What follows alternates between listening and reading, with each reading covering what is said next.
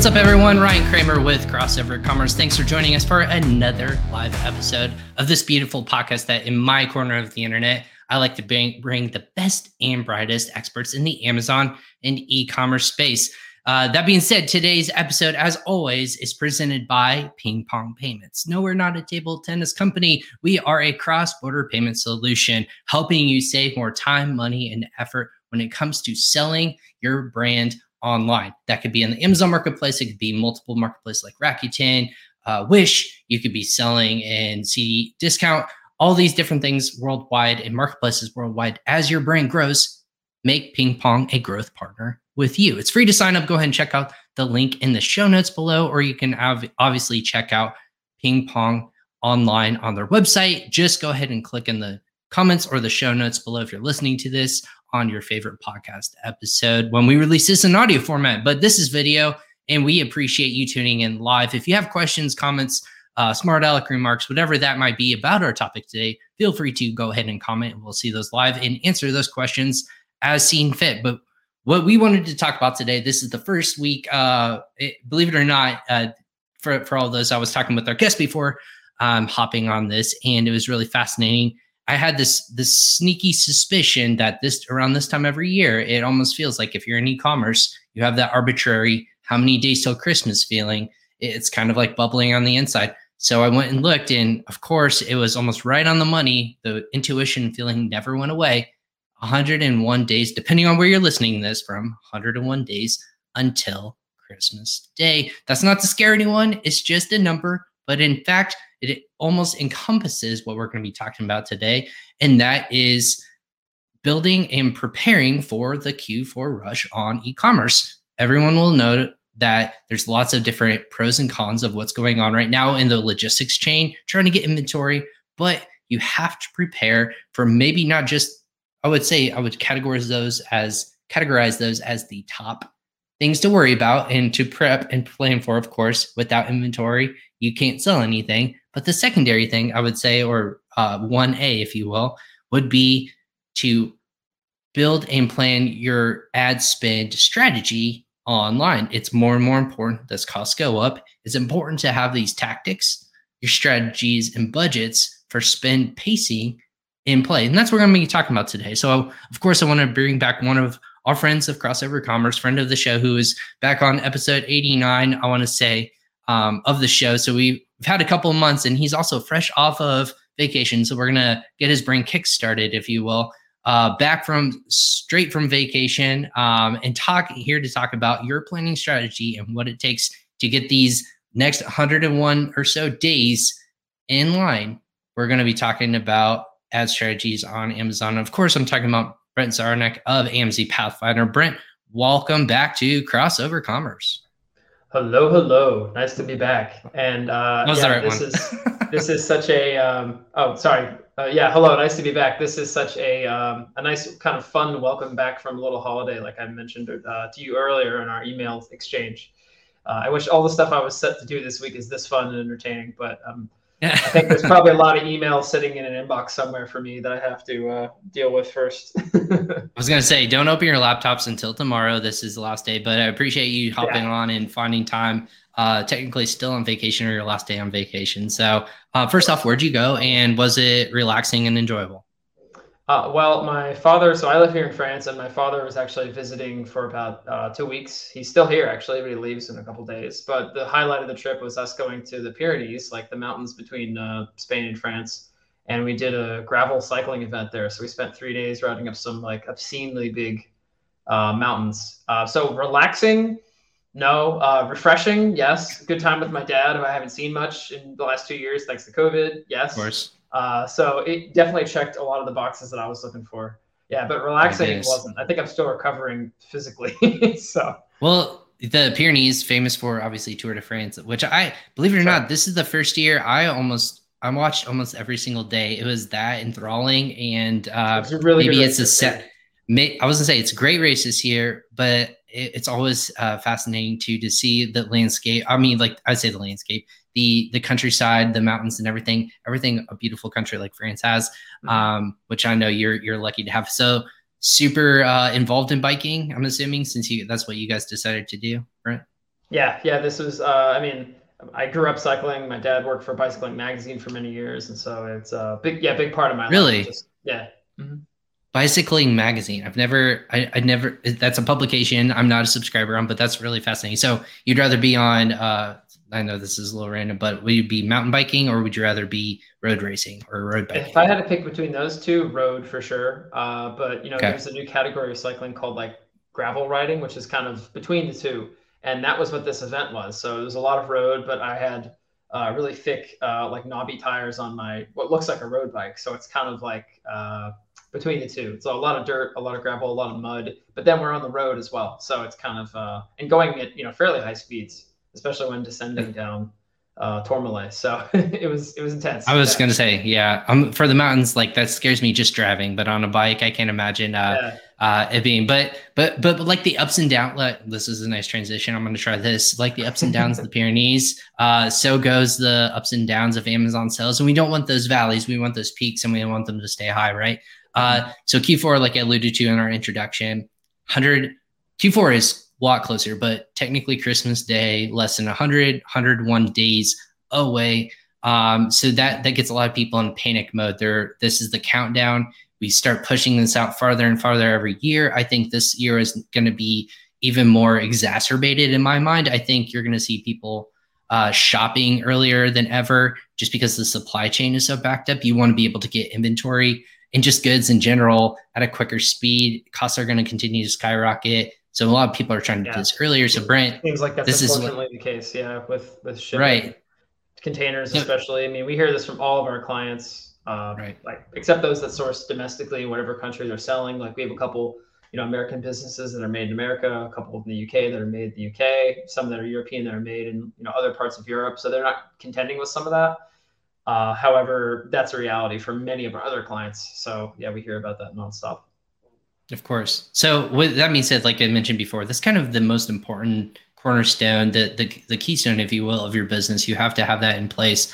I know lots of people are just waiting. I think the statistic is on average their inventory, geez, it's sitting on the water. Once it even arrives in port, technically it's sitting there for a week or two on Mhm. average. And that's about on average what it takes to get across the ocean, depending on again where you're shipping and sourcing from. So that being said, that's kind of the tricky part about planning and forecasting. And we wanted to talk about taking that into account. What really are the biggest things that is there much that we're going to have to really worry about this year in terms of our Q4 planning with that being in mind, or is it kind of business as usual? Still strategies are in play. You have to the more spend, you're going to be looking at different tactics to kind of stand out and bidding on those keywords. What are the major things that are kind of either giving you heartburn right now, or things that lots of our listeners need to really truly focus on coming into the next 100 or so days? Well, I mean, the first step that's a prerequisite for any campaign that we're going to set up or run, or any of our clients are going to talk to us about setting up and running, would be having sufficient inventory and having a good product with good reviews. Right, those things are always a prerequisite, and that kind of goes without saying almost. But that has been an issue for a lot of our clients, even those that we consider to be very successful long-term businesses with like steady sales, especially in the last couple of years, especially last year. Many clients, and I've heard this from other agency owners, are down year over year in terms of revenue, but that's just kind of a given because I think last year's COVID explosion with e-commerce was totally unprecedented, and no one had foreseen that in 2019. A lot of people were caught flat-footed. A lot of businesses weren't ready for that. Some of them were and benefited tremendously. And a lot of businesses that we work with did a lot of expansion on the back of that, and then they've had to walk some of that back because some of those products didn't work out as well as they thought, or the demand wasn't as strong as it was during COVID times when things were like really intense with e-commerce. I think a lot of people are returning to physical stores. I'm really curious to see what the breakdown is going to be this year with foot traffic. Starting in those run-ups to Christmas, because like you said, Christmas is 101 days, but like I kind of counter proposed to you. Yeah, but if you're buying stuff 101 days from now, it's already too late. You want to be in Black That's true. Friday or the 2 weeks before. You don't want an upset girlfriend or boyfriend or kids or whatever when it comes to that. Exactly.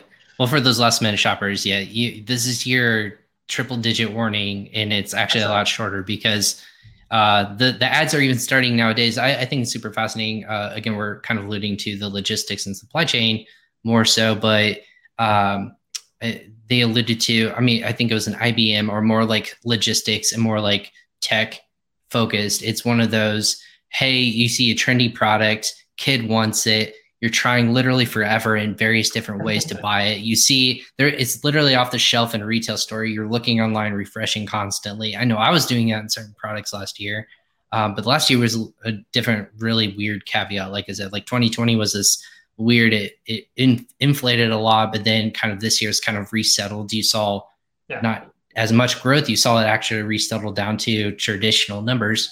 But I see a lot of people who are almost like upset, like they knew that it was inflated and then it came down, obviously. Is that pretty consistent with your clientele? Is it, isn't that hey, funny? those expectations, like right. They're like, oh yeah, like these aren't real numbers. Understand that this is a temporary condition and is probably unlikely to repeat itself the same time next year. You know, year over year, your numbers for middle of September are not going to look the same as they were during that COVID period.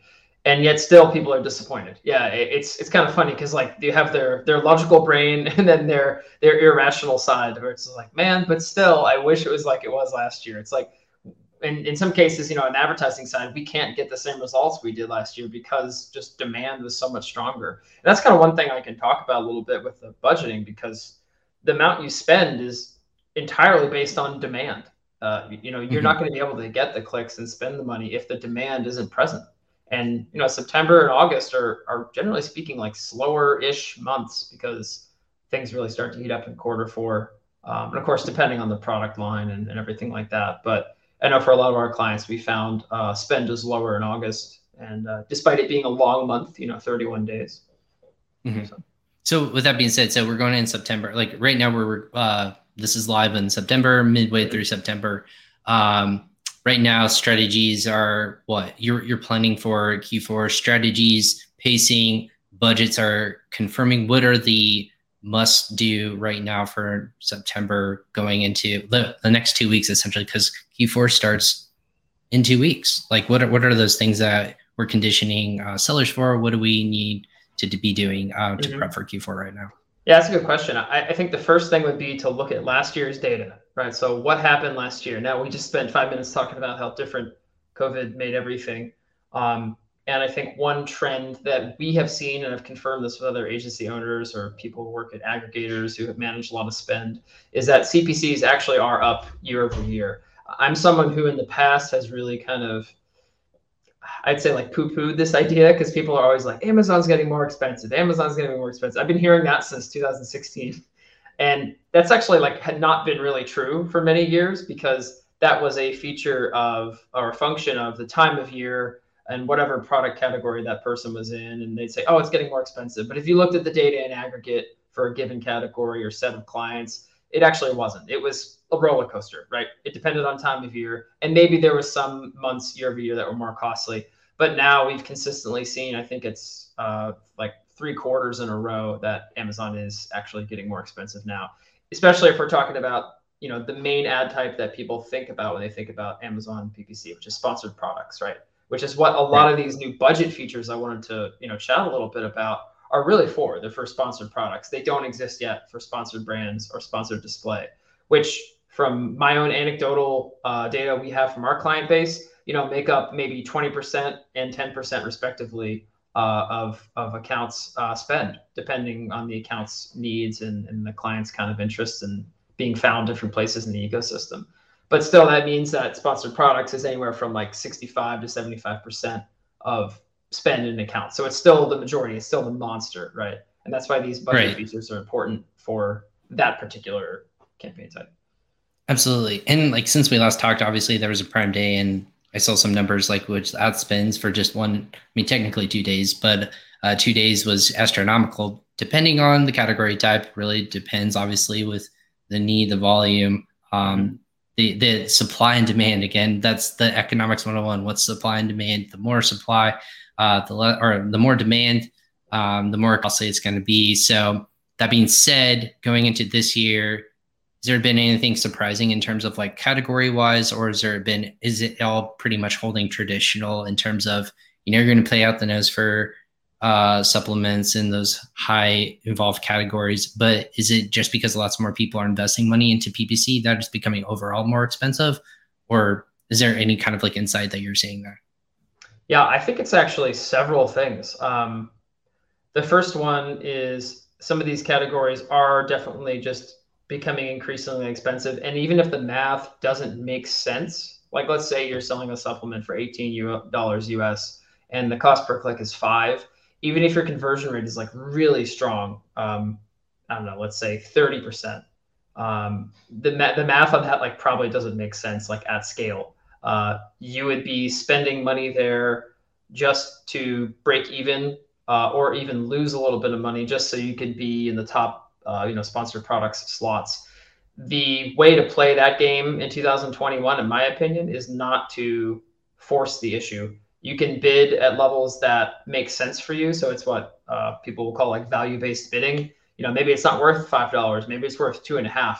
And at that CPC level with that same conversion rate, even if you're not the top ad, you can still make money on advertising if that's your kind of stated purpose of that campaign or that particular product at that time. I would say in 2018, you used to be able to just throw a bunch of money at a given keyword on Amazon, like spend a crap ton of money against something.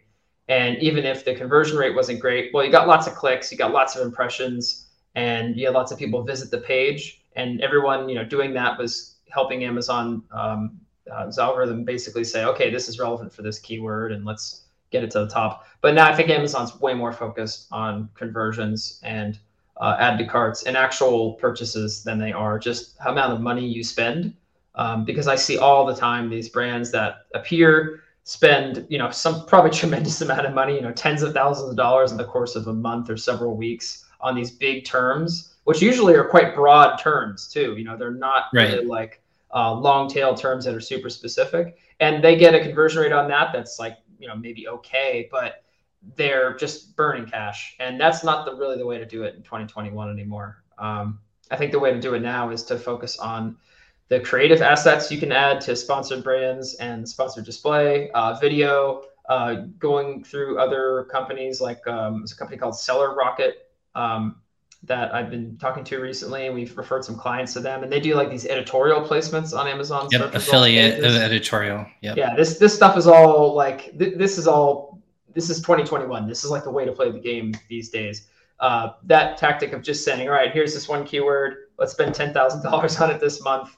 That's not the way to do it anymore. I recently audited an account that had done that, and God, the ACoS was like 180%, and they spent $33,000 on one keyword of the course of 2 months. And it didn't work out for them. Basically, like it did not have the intended effect, even though the product itself was very strong, had tons of reviews, great price point, like has a name that's pretty well known in the space. And they were just trying to get it to like re-rank for this one thing, but no, didn't work.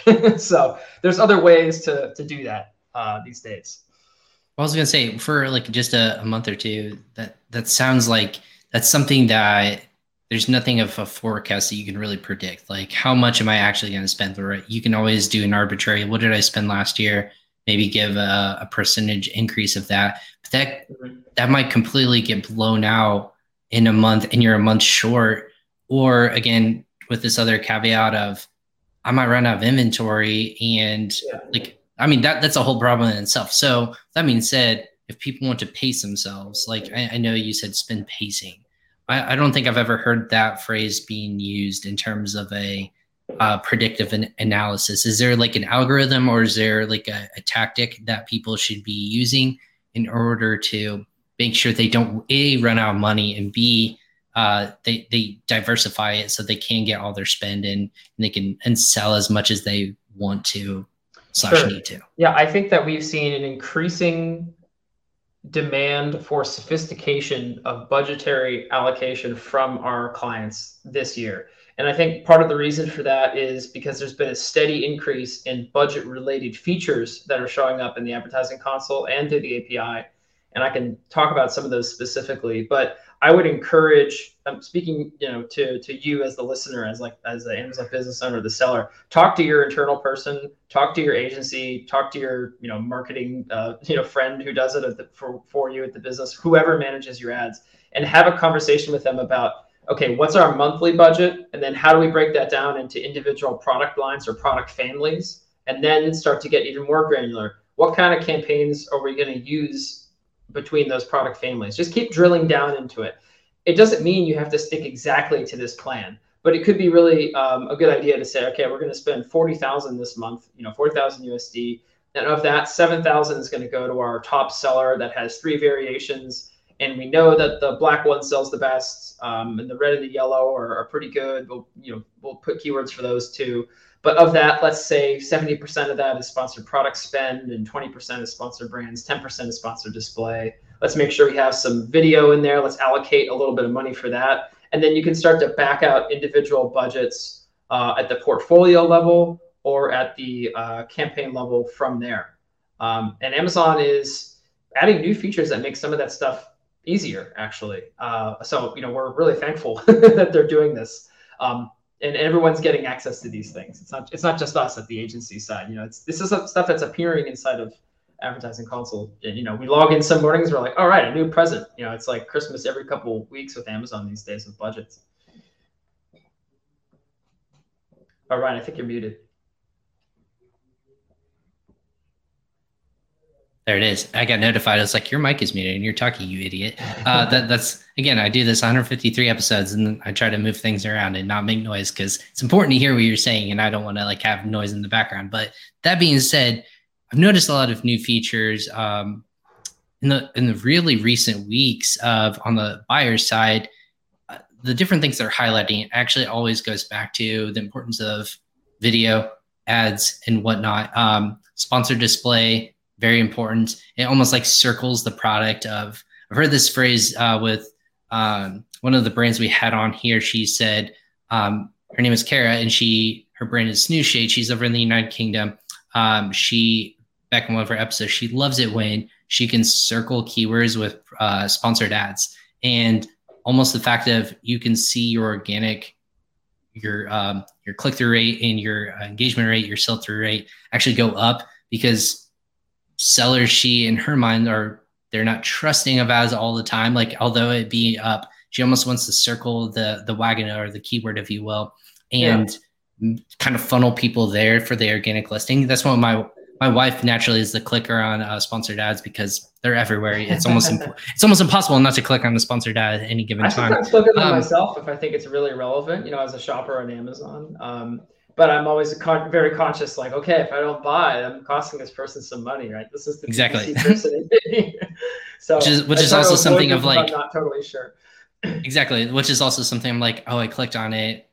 Me conscientiously of that, I'm do I want to make my intent to purchase is there, and always trying to assist people. Would they rather have it as a click on a sponsored ad or me to click and find it and organically click on it? So at the end of the day, but I've noticed new features. Like you said, it's the more options, click down on the mobile side, and then also highlighting product video, I think is super interesting, going back to video ads, going back to the importance of diversifying and being listed on brand registry. There's all these kinds of new, cool, unique features that actually make your listing, I think, a little bit bigger. It kind of stretches your screen a little bit more, makes it stand out. All these different functionalities on top of, hey, we are certified for these. We have this certification. We have all these different things, all these things that you can add on top of your footprint. Yeah, and the one that comes to mind for me is the bundles. So you have the ability to make bundles, and then those bundles will show up under your primary photos. And actually, what that does is effectively pushes down some of those sponsored product, the sponsored display ad slots further down the fold, so to speak, further down the page.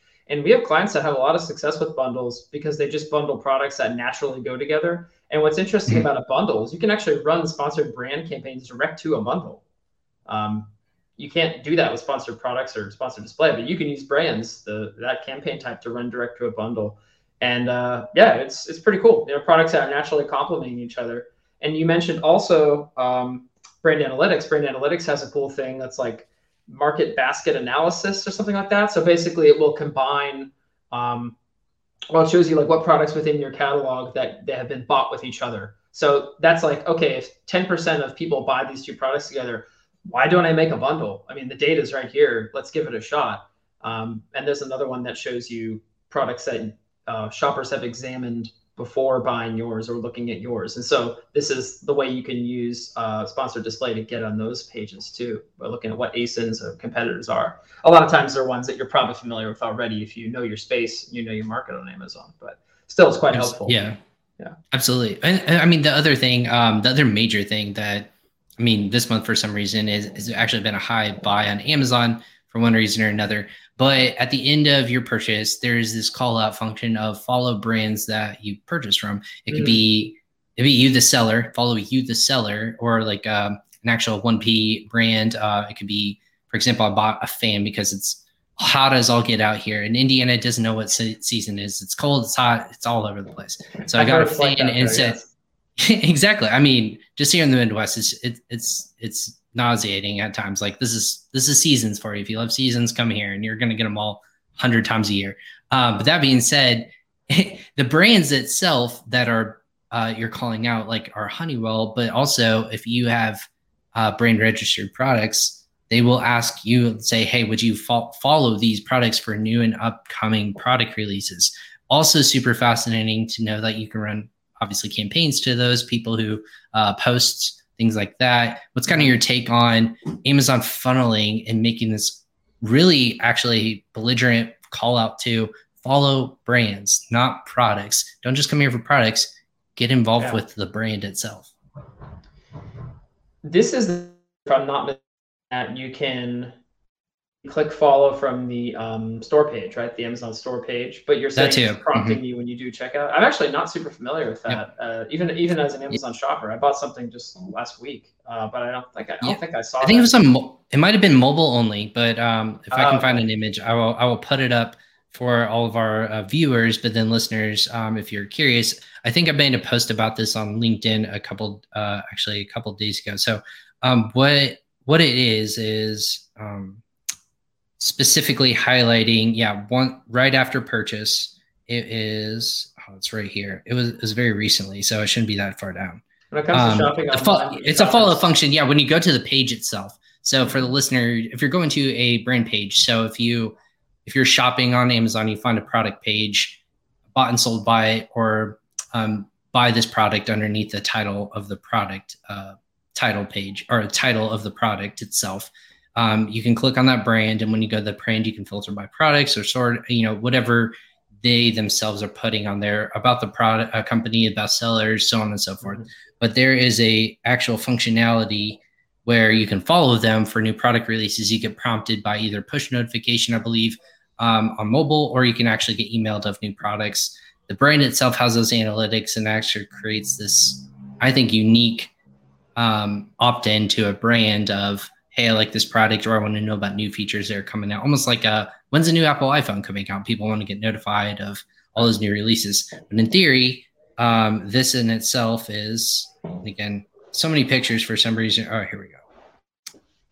All right. So let me post it up to the camera real quick and see if my screen can do it. So when I order this brand, follow the brands from your purchase, Oral-B, a brand that actually is its own 3P brand, and then Coway, which are filters. Again, these are products that are, let me refocus in there. So for the brand itself, obviously there's lots of different call-outs to that. So I think it's very fascinating that at the very end, when you make that purchase, like, thank you for your confirmation, it says, now follow the brands you from your purchase. I think that's a super interesting call-out that you can start to now engage with that brand, and it's really highlighting that fact. Is that going to maybe push its way down to any sort of ad products or any sort of campaign features that you can? Well, I know you can send out these emails to those that follow your brand, right? And so you can send an email that is actually from Amazon, but is through the follow feature, right? So they still kind of own the customer and they have that following relationship because they're following you on their platform. But you can say, here's a new product we launched. And technically, I think the window for that is like 90 days. So if you launched a product anytime in the past like 3 months, you could be like, it's new, look, even if it didn't come out like today. So I know that clients have taken advantage of that like straight away. We have people who we just said, hey, try this out. Not something we manage from the ad side, honestly, but interesting. I don't know if they had super I was gonna say in that grain, if you will, I think the way people are getting smarter, more innovative, have you seen people run campaigns in terms of a following on Amazon campaign, or is it all strictly going to products instead of to the product, storefront, if you will, or No, the brand we storefront? haven't done any of that. That's an interesting idea, but there's no facility that I'm aware of to prompt a shopper to take that action directly. Because I guess if they're checking out and like you just showed on screen there on mobile, they'll get it. I was gonna say earlier, I'm like an old man when it comes to e-commerce. I just buy stuff like on my computer. I don't like the mobile experience as much, but I think that I'm in an increasing minority there.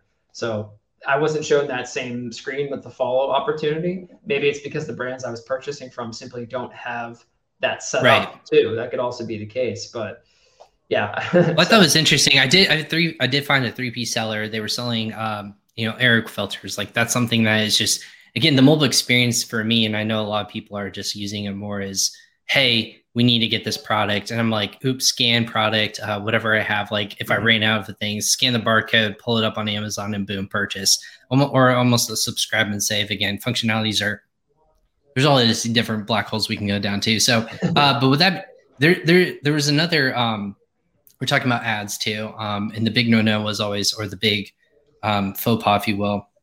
I saw something come in from a mutual friend, I believe, of ours is Liran Hirschcom of Incrementum Digital. So he had posted something very fast. He's really he posted most recently an insert. I thought it was very fascinating. It was hey, instead of a rate us on Amazon to get gift card XYZ, post a video of yourself using product XYZ and use hashtag this on TikTok. If you have over this many views on TikTok, email us with that video, the link to it, and your order number, and we'll send you $500 gift card. Wow. My mind was blown. Doesn't go against TOS in any way, shape, or form. In what I believe, you're not rating Amazon on Amazon. You're not actually calling out your product at all to do anything on Amazon. You're saying, hey, post this on TikTok, use this hashtag, use the product itself. And then if it gets over this many views, you got yourself some money. So you literally are creating micro influencers, or you're actually banking on the fact of people seeing your products, which more and more traffic's being driven to your product listing. If it's using it and you have your order number, they verify it's you. It's the same concept. You're just driving people in a different way to get to Amazon. And you're How ingenious is that? net too. So instead of having to go out and like search for specific influencers, they're kind of coming to you if they're, I guess, savvy enough to read the insert. Because I'm sure some people don't read the insert, and that might be a shame, but those that do. I'm always reading the insert because I'm fascinating how people want to call it out. I do that too. So. Yeah, I think being in the industry, we just have a nature of doing it. Even in France, there's a lot of 3P sellers that I order from. I ordered this. This is very specific, but I ordered this kind of cinnamon. It's like high-end cinnamon. And they have a cool insert in there, and they like tell the story of how it came to be and like where it's sourced from, and like a story about the brand. And they're like, check out our social media. It's just well done. Like it's just cinnamon, right? But I use it for cooking a lot and things like that. So I think another one I always highlight is when you purchase through our brand, like specifically our storefront, we always make a donation to our local YMCA or local Boys and Girls Club. It's almost like the Bombas mentality, or the Toms of you buy one, we donate one mentality of, hey, for a fact that some person in need is going to be getting a goods in this regard. Always like that. It kind of tugs at your heartstrings. But I like the social media tact. With that being said, are you guys in your agency? I know it's a lot of Amazon's based strategies. Is there something we're testing this year? Maybe testing ads on social media to drive traffic to Amazon, more of maybe TikTok or maybe Instagram, or I know Facebook has kind of like pissed a lot of people off in terms of, how often and how much you can send traffic to Amazon. Is there any other tactic? I personally think that the best move is using Google Ads to send to an Amazon store page, a storefront, because that provides a very soft landing bounce, if you will. So you're not sending them direct to a product page. You're sending them to a place where you have total control over kind of what is seen on there. So if you have really good branding and videos and copy and nice navigation on that page, you can send them to the specific subcategories there. And it also doesn't impact your conversion rate on your actual product page, right? So if they do want to buy, they can even, in some cases, click buy now from that page. They don't have to visit the product page. And if they're really interested, they'll go to the product page, and maybe they have a higher chance of converting since they've already been kind of through your gauntlet of here's our video, here's our brand identity, here's our logo, here's the stuff that they What's want to be getting what's informed getting the first. conversion? Sorry, Brent. What's getting the conversion on that? Is it the ad itself, or is it going to be you're directing them to the page, but then they themselves navigate to a random product? Are you still giving attribution to that ad itself? Is Amazon counting that? Yeah, I think that's still the big missing link because Amazon and Google are not playing nice together. So you can't like put in a code like you would on your own website and have the traffic go from Google search direct through and then be attributed correctly. I know Amazon attribution, I think they're now rolling it into Advertising Console because it's been out in the cold and its own like weird beta land for a long time. But as I understand it, they're actually limiting some of the features. I don't think that they have any intention of making their Amazon attribution work with Google's, Google Ads, basically. So Right. No and I'm URL. speaking from this Yeah. from an UTM. experience of just having done it a couple times. We don't really offer this as a service at Pathfinder because, yet again, it's like a black box when it comes to attribution. We're really focused on the Amazon internal stuff still, and probably always will be. Quite honestly, we like to stick with that. In fact, I want to talk about some of the budget stuff. If I could highlight some of these things. Let's do it. Yeah, go ahead. Yeah, I was gonna say let's get back to our original topic. I know we kind of I drew us off base. Lots of different features and functionality that kind of allude to conversion, but let's go back to our initial points. Go and kick us off for sure. Yeah, sure. So there's like 3 things I've written down here that I wanted to talk about. And these are all like these new features that have come out. So the first one is this budgets tab. So if you're inside of Advertising Console, you'll notice, and this is a bit hard to do without a visual, but if you log in, you'll see a thing called budgets up in the top left, and it says beta next to it with a gray box. And this is basically a new way to look at your campaigns. And it's only sponsored products campaigns for now. But the idea here is there's a couple of new columns of data that it gives you. The most useful one, in my opinion, is average time in budget. So you can actually sort and filter by average time in budget. So you can say, here's the date range I'm going to set. It's the last 3 days. Let's say September 13th, 14th, or I guess 12th, 13th, 14th. We don't want to include today for obvious reasons. And then we can say what campaigns have been in budget less than 50%. And by doing that filter, you'll see, oh, here are all the sponsored product campaigns that actually have spent a very low amount of time in budget, actively spending, actively working. Previously, we've had to rely on just being inside of the Advertising Console and seeing when campaigns went out of budget. Amazon did add a filter for that like some time ago, but there's always a bit of a delay anyway. So this gives you like more of a zoom out helicopter view on that. And so if you know that, you can start to make changes based on it. Now, ideally, you want campaigns to be like running and active and in budget. There are times when you don't want a campaign in budget all the time. Like maybe it's an auto campaign and it's just there to serve one particular purpose and it's supposed to run out of budget. But if you notice in there your high budget, really important campaigns for priority keywords or targets or competitors or protecting your brand, whatever, this new column gives you a really good piece of information that's very, very actionable.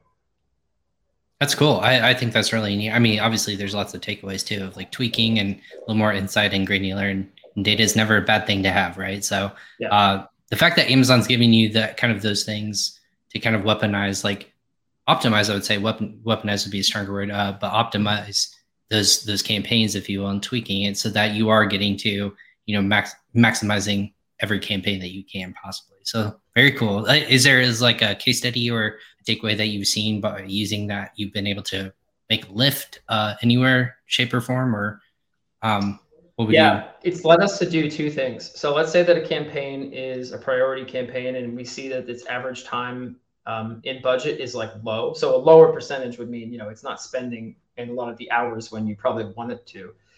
In that scenario, you would want to go into the campaign and first of all, examine what is the purpose of it, right? Are these keywords, are they being overbid? Are we like bidding $7 and we shouldn't be? And that's why it's burning through the budget. Or actually, are we bidding like on track and like the metrics are looking good? And we want this campaign to be in budget 100% of the time. Well, if that's the case, then we probably need to increase the campaign's daily allocation. And if we're working at it at a portfolio level, make sure that the portfolio amount through the month or through the time frame it's allocated is also lined up properly. So when you're doing budget stuff, always work from the smallest thing up And when you're allocating budget, always kind of work from the top down. Because you want to investigate, first of all, is there a keyword that's spending 70% of this budget and is burning through it? Well, that's an easy fix. You start there and work your way up. Yeah, and I think the other thing it's caused us to do is realize that, hey, some of these campaigns aren't spending all the time. We actually don't need them to. It's fine. It's fine because this is not a campaign. It has a $15 budget per day. The whole point of it is to just run like a little bit. It's not supposed to burn through all the cash, and that's fine. I think that the cynical take on this would be that Amazon, and I don't necessarily disagree with this, by the way, I'm just saying like it is a cynical take. I'm trying to hold these two things in my mind simultaneously, is that Amazon is doing this to just encourage us to spend more money, right? They're trying to show you the opportunities that you missed. Along with this active time and budget, there's other columns that are like missed clicks, missed impressions, clicks, and then the big one, sales, missed sales. And so a lot of sellers look at that and they shriek and they freak out, right? Because they're like, look at the sales we missed. But of course, this is an estimate. This is not factual reality. You can't prove something that didn't even happen. You can't prove a negative. But so Amazon's actually calling out if you would have spent another $1,000 for this campaign, you would have achieved more sales than XYZ. Exactly. Saying, if you look at these impressions you could have had, look at this. If it was in budget 100% of the time is what they're assuming with this calculation. Look at the sales you would have had. Now, if your campaign is 80% ACoS and you're spending it against one keyword in there that's burning through your budget, well, it doesn't matter if you could add more sales because it would have been not profitable anyway. So this is why you need to like step back and look at that first before you like jump in and just start like increasing budgets for campaigns across the board. But it does give us, like you said, more data. So it's hard to kind of argue with that. Like in general, I'm very, very bullish on this feature. Like it's wonderful. We love it. That's awesome. Is there for the campaigns you're going to be running, obviously in the next 100+ days or so, is there, or less than 100 days, is there a percentage amount that you want majority of your campaigns to be doing the amount of sales, like the 80-20 rule, right? 80% of your business comes from 20% of your campaigns. I wouldn't think that's being applicable to, you don't want that to be applicable to your PPC campaigns. Is it, what's kind of the rule of thumb in Q4? I would say, in general, the more budget that a client has to allocate, the more interesting things we can do. Because there is like an order of operations in Amazon advertising. Like we wouldn't start with spending a bunch of money on sponsored display. That wouldn't be the first thing we would do. But if we have matched demand and met the kind of capacity that we think is appropriate for spend and the returns we're getting from it, from some of the more basic campaign types, like we start from the bottom and work our way up, then we're going to be spending against sponsored display. For an example, right? So there's a sort of order of operations there. Now, in some accounts, it's true that we'll be spending, a lot of money against, let's say, like one or two exact match campaigns for like one keyword or a handful of keywords. And if that matches with what the client's objective is, then that's fine. But man, there's really no hard and fast rule. I mean, there's definitely campaigns that punch above their weight. And those would be the ones targeting the big, I would say longer tail keywords that are like hyper relevant for that product. But you're going to have campaigns that spend a lot less that are targeting really long tail terms. And then those that are targeting, like I would say, top of funnel, less relevant terms as well. And you should be spending on like all stages of that funnel. But it's the ones in the middle that are the ones that probably are driving the most in terms of actual sales. And we're starting to get more information. Actually, this is kind of unrelated to budgets, but sponsored display as an ad type is very interesting because it's display. It's not click, right? And the cost model is still cost per click, I think, in many cases for Amazon's. But there is, cost per impression that does exist in some small capacity. But what's interesting is Amazon is now giving us more information on attribution for views. So the way you'd usually measure display advertising is you'd say, how many people viewed this? Doesn't necessarily mean they clicked it. And if someone viewed it, what kind of credit do we give that ad? Maybe someone saw your supplement like 14 times in sponsored display campaigns, and then they finally went and they bought it, but they never actually clicked any ad. So who gets credit? Does the ad get credit? Does the organic get credit? This is where it starts to become gray. It's the marketer's catch-22, if you will, of who gets credit for which campaign. Because I swear to God, there's a brand of, obviously I'm in podcasting, we do video elements. So there's a brand that come up with like video lights, always view it. I clicked on maybe once, and then all of a sudden now it's everywhere. It's on Facebook, it's on LinkedIn, it's following me on Google, it's on Amazon. They got you. And they got me, right. They got the click. So somebody won. And then I went a couple times to, their website. Obviously, then they'll pixel me and follow me around with the specific product I take a look at. And then obviously, like, what's your intent? So then they start to feed you, coupons and things like that. So it's just kind of what's going to make you push it over. Is it the retargeting campaign? Is it going to be brand awareness campaign? Is it going to be just a pricing, campaign? All these different things. So do you guys put a little bit more weight on the specific ads, if you will, in Q4, or is it's just whatever can convert and why it's converting? It really truly doesn't matter.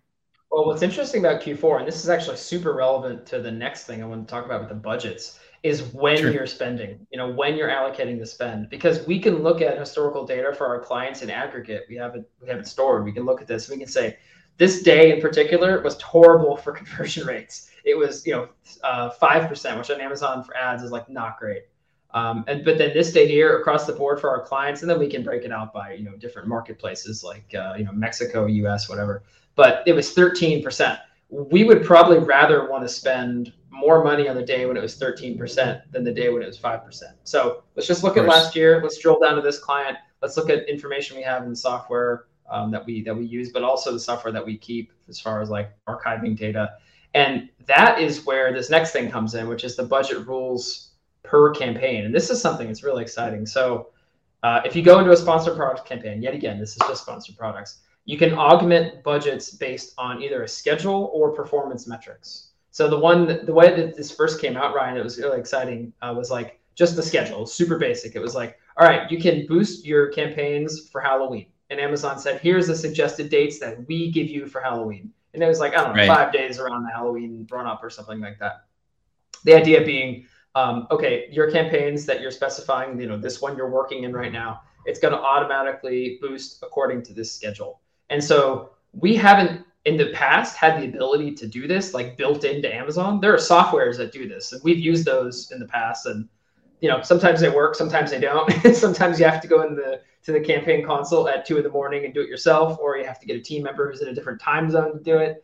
But now we do have a built-in like feature for this. So stands to reason, everybody wins. We allocate more money towards the right campaigns for the right products at the right time. Amazon gets more of our spend, but yet again, we have increased performance and sales during that time period.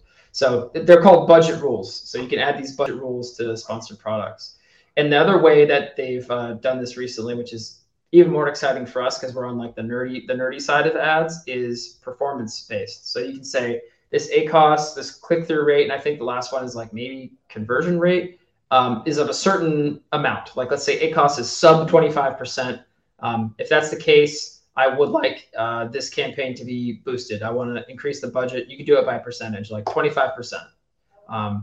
So then you have the campaigns that are like, it's kind of a Darwinian process, right? Those that are the good performers, why would you not want to pour more gasoline on those? And then conversely, the ones that suck, well, too bad. They're going to be decreased by 30% or whatever. So yet again, this is possible through third-party software. And like we've done that for years, but now it's actually built into the interface and you can go in there and you can see it. And, hopefully it's going to be supported through the ad API if it's not already. And they're going to keep building on this feature. It's really exciting, actually. So this is when you could use data from last year, or you could say, hey, we know Halloween is big for this particular grouping of products. Let's make sure we have these budget rules in place. And then we don't have to get up at 2 a.m. and do it ourselves, or have our VA from a different time zone do it. Amazon's software is going to do it for us. That's amazing. I mean, those are great functionalities that obviously should have probably existed probably years ago.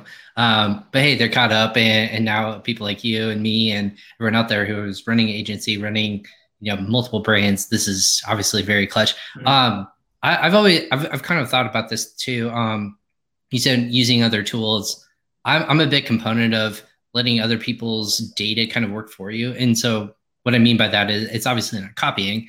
It's essentially when to start planning. So if we're talking about seasonal products, I think you and maybe everyone else can agree that it's always when people look at retail stores. So I'm going to use retail stores as almost this, this data analyses kind of test area, if you will, of when products might start to be good to start adding and maybe advertising and maybe putting more spend into, is they, on a retail side, like Walmart or Hobby Lobby or anything like that, you see seasonal products come out pretty darn early, right? You see, so Halloween probably hit right around Labor Day. So that would be September 6th. So that's 2 months of time. That data, they have data that shows that this is the time when people start to actually purchase said products. Now it's going to ramp up quickly, but should that be another resource that's free that people can just go into their local convenience stores or retail box stores or whatnot, see what they're pushing, and almost go back to their computer, if you will, and time that up with what other data retail stores are doing? Does that make sense? Like, they have the data that says this is the time when we should have product on shelf. Should I reflect my sales and go against retail data that clearly they're bigger and they know what they're doing? They wouldn't just put it on the floor. It wasn't going to move. But is that like an easy win or an easy way to find? The reason I'm sitting here and staring into space is because I never thought of it before. It's great. It came to me too when we were talking. Like, I almost think about every time I have this conversation, and my wife's like big and like, let's do crafts, let's do which is fantastic. And I always go into Hobby Lobby, and I think I just started seeing Christmas stuff. Like, and this is September. Like, we saw Christmas decor come out prominently. It's all Halloween, but that's fall Halloween, but that hit in end of July, early September. Like, that seems very early. I mean, look at that. It seems very early, but this is kind of where I guess it supports my theory of I think this is the year where you're going to see a lot earlier peaks in the sales to start even earlier for seasonal products specifically. But just the intent to buy for Christmas, holidays, anything like that, it's going to be way pushed out earlier. I think that's kind of my theory. That's my Q4 bold prediction, if you will, of you're going to see this more major bell curve, not peaks and valleys like we always see. Like, I think it's going to be pretty consistent across the board. Hopefully not maybe plateau, Ryan, which is what I mentioned with this, the budget rules is when Amazon first came out with this feature, it's called recommended events. They say, hey, take a look at these events that are coming up. And I think they're probably going to keep that refreshed. But I'm assuming what they have done is said, we know as Amazon, of course, they have the best data of anyone about the platform. This is when spend is at a high for these time periods. And it's really cool because like they tell you the dates and you can set it right there. So they're giving us that information. Now, yet again, let's put our cynical hat on and say, yeah, well, it's Amazon. They're going to say spend a lot before, during, and after the event, please. But I want to believe that they are giving us some good guidance there. But I really like your in-store idea too. It's super cool. Well, I think that's just a free and easy way to start knowing when there's data, like, right? They're not just throwing their inventory on the floor. The whole point of retail is put stuff that's going to move in sale. If it's on sale, like you go into Best Buy, if it's on sale, it's going to be sitting there on the floor. You're going to see it more prominently displayed. They want to get rid of it so they can make inventory for new stuff. That being said, people are not just going to arbitrarily just start buying random stuff when it's just sitting there. I'm not buying Christmas stuff in March. Like that's just not going to happen unless it's a ridiculous deal. Price takes over, and that's a different psychology behind it. But when people start to buy those traditional trends, and they're like, retail is almost, they have the best data too. Like they can see across the board, when do I put it out there? When do I pull out, inventory or for just seasonal products, and what do I keep consistently out there? So space and shelf just challenges than we do on the advertising side or Amazon sellers do, right? Because I think a lot of our clients would be like, well, why was this product such a success? Like, where did most of the traffic come from? And the answer is like, I don't know. Well, and that's the thing is like, it can be manufactured, which you said, the cynical side of Amazon manufacturing people to start thinking about this. Like, now's the time to start thinking about it. Again, it doesn't matter who's telling you this person. If there's someone in their ear that says, maybe I should buy my Christmas gifts now, or I should start buying my decor or fall holiday decor now, I might just buy, like, I like that. I'm going to buy it today. Like, I'm here, I might as well do that. Same thing with online. If you start getting prompted, again, in theory, if you're prompting earlier and earlier, people are going to start to think about and plan for that as the time comes out. No one wants, I always am a person of, oh, that snuck up on me. I need a plan for that next year farther out. And I think everyone wants to do that, but no, you need those prompts to do that. The other thing I know we're kind of butting up on time, Brent. The other quick thing I know we saw that came out September 17th, which today is actually the 15th. If you're watching this, is the deadline for Cyber Week Lightning deals. Right. Is there any other major component or date that we need to be aware of, hey, this is a lot earlier than expected? Because I think the other major one was November 3rd for inventory. It needs to be in warehouse before Cyber Week. And then the deadline for holiday coupons was November 29th, which is still a little bit out, but I have some takes on that. Well, I'll say one thing that's budget related, and this goes back to that budget rule that I mentioned. And yet again, was available through software, but now this is the time for you as a seller, or you as a person who does PPC on Amazon, to say, well, if we know that this day is a day when we have a lightning deal or a coupon or some other kind of deal, whatever it is, deal of the day. There's many kinds of deals now. I can barely keep them all straight. That would be the time to make sure that you are maximizing your spend and exposure for that deal during that time period. So you would be able to set a goal for a specific time period. Let's increase budget by 300%.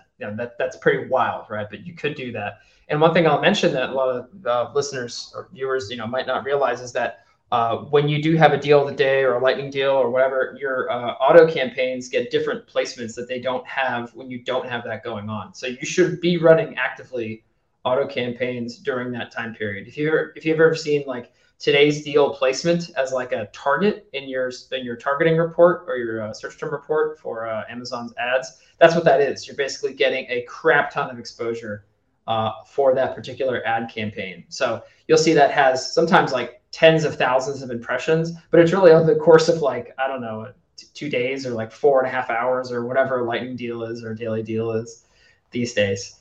Right. So you want to make sure that you have budget allocated for those. And then yet again, you must work your way up. Make sure that the portfolio level budget, if you have one, is set appropriately. And then your account level budget cap is also set appropriately. Because it's possible you could say, hey, $300 to this campaign. And then, well, that's good. It spends on that. But then that same set of campaigns gets capped by the overall account cap or the portfolio level cap. And then you've just shot yourself in the foot with that. So you must work up from the bottom in order to make sure that that's all kind of stacked properly. Absolutely. You want to secure your foundation, if you will, and then let the other stuff kind of be on top of that. Without a strong base, you're not gonna have a great campaigns. But that being said, I know it took that hour already. We can go off on all these offshoots, of course, but we do hear on all these on this channel. But like for you and the team, what's kind of that last part of the year focus going into 2022? Are we traveling? Are we going to events? Are we going to be speaking at anything? Or are we just kind of hunkered down? This is the go time of the year. So it's going to be optimizing. It's going to be prepping and planning budgets and we have every year the same kind of thing instituted. We have a holiday blackout for certain times of year running up to Cyber Week and like even parts of the Halloween, depending on what clients we have, and Christmas for sure. So people aren't taking holidays then on the team. I will be traveling for a conference. I'm actually going to be in the UK in a couple of weeks for seller sessions. Danny McNaught, oh, yeah. You probably know. I'm going to be there for that. He'll be on the podcast next week. Excellent. Yeah. I was just with him like last week in a different country for another reason. But yeah, definitely excited to be in the UK for the first time in a while. And that community of sellers in the UK is just so great. We have so many good clients in the UK we just love to interact with and work with. I've had a very pleasant time with them over the years. And not too many other events, but yeah, from November, December, man, I got almost nothing on the calendar. Those are 2 very, very, very important months. October, I will be traveling, like I said, to the UK, and I'm actually going to be doing our team meetup. We're going to do a team meetup in Spain for a lot of the European and North and Central American people on the team, because we're remote. We'll be flying everybody in. Fingers crossed with COVID restrictions, man. We'll see how it goes, but we've been planning this one for a while. So that's the other big thing that's happening. Awesome. Well, of course, fantastic. And they can reach out to you, obviously, on amzpathfinder.com, yep. I believe is the website, and then connect with you on LinkedIn. We have that in your title. Fun fact, you will see the ping pong logo on your lanyard when you're at seller sessions. So fun little tidbit. We are sponsoring the lanyards this year. Won't be there in person due to some restrictions over here, but just timing wise, but that's one event I always tell people, go to Seller Sessions live if you can. It's in London. London is very close and near and dear to my heart. It's my third favorite city in Europe that I've been to, so it makes the top 10 if I had to do a top 10. So it grows on you. Yeah. The first time I was there, I didn't like it. Now this will be like my 7th or 8th visit, and I just absolutely love going. So something about it.